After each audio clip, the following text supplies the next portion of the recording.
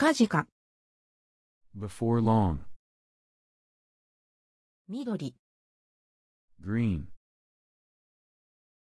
3番目、 third thing, 規律、 rules, 坊主、 Buddhist priest, 治安、 public order, 研究室、 laboratory, 特技、 specialty, 冒険、 adventure, 想定、 hypothesis, 養う、 to foster, 出所、 source, 間に合う、 to be in time for, 自覚、 consciousness, 商売、 business, 勘、 amount of time, 事変、 incident, 読者、 reader, 世の中、 society, 一流、 first rate, 丁目、 district of a town, 不自由、 discomfort, 済ます、 to finish, 予定、 plan, 混ぜる、 to mix, 外観、 external appearance, 現に、 actually, 心身、 body and mind,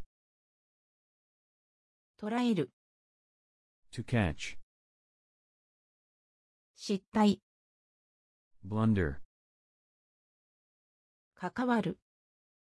to be involved with, 映る、 to be photographed, 見物、 sightseeing, 物語、 tale, 意外、 unexpected, 統合、 unification, 変死、 unnatural death, 対談、 conversation, 化かす、 to bewitch, 溶ける、 to be solved, 離れる、 to be released, 怒る、 to get angry, 効果的、 effective, 示す、 to indicate, 触覚、 antenna, 革命、 revolution, 触る、 to irritate, 性格、 personality, 絶景、 superb view, 昇進、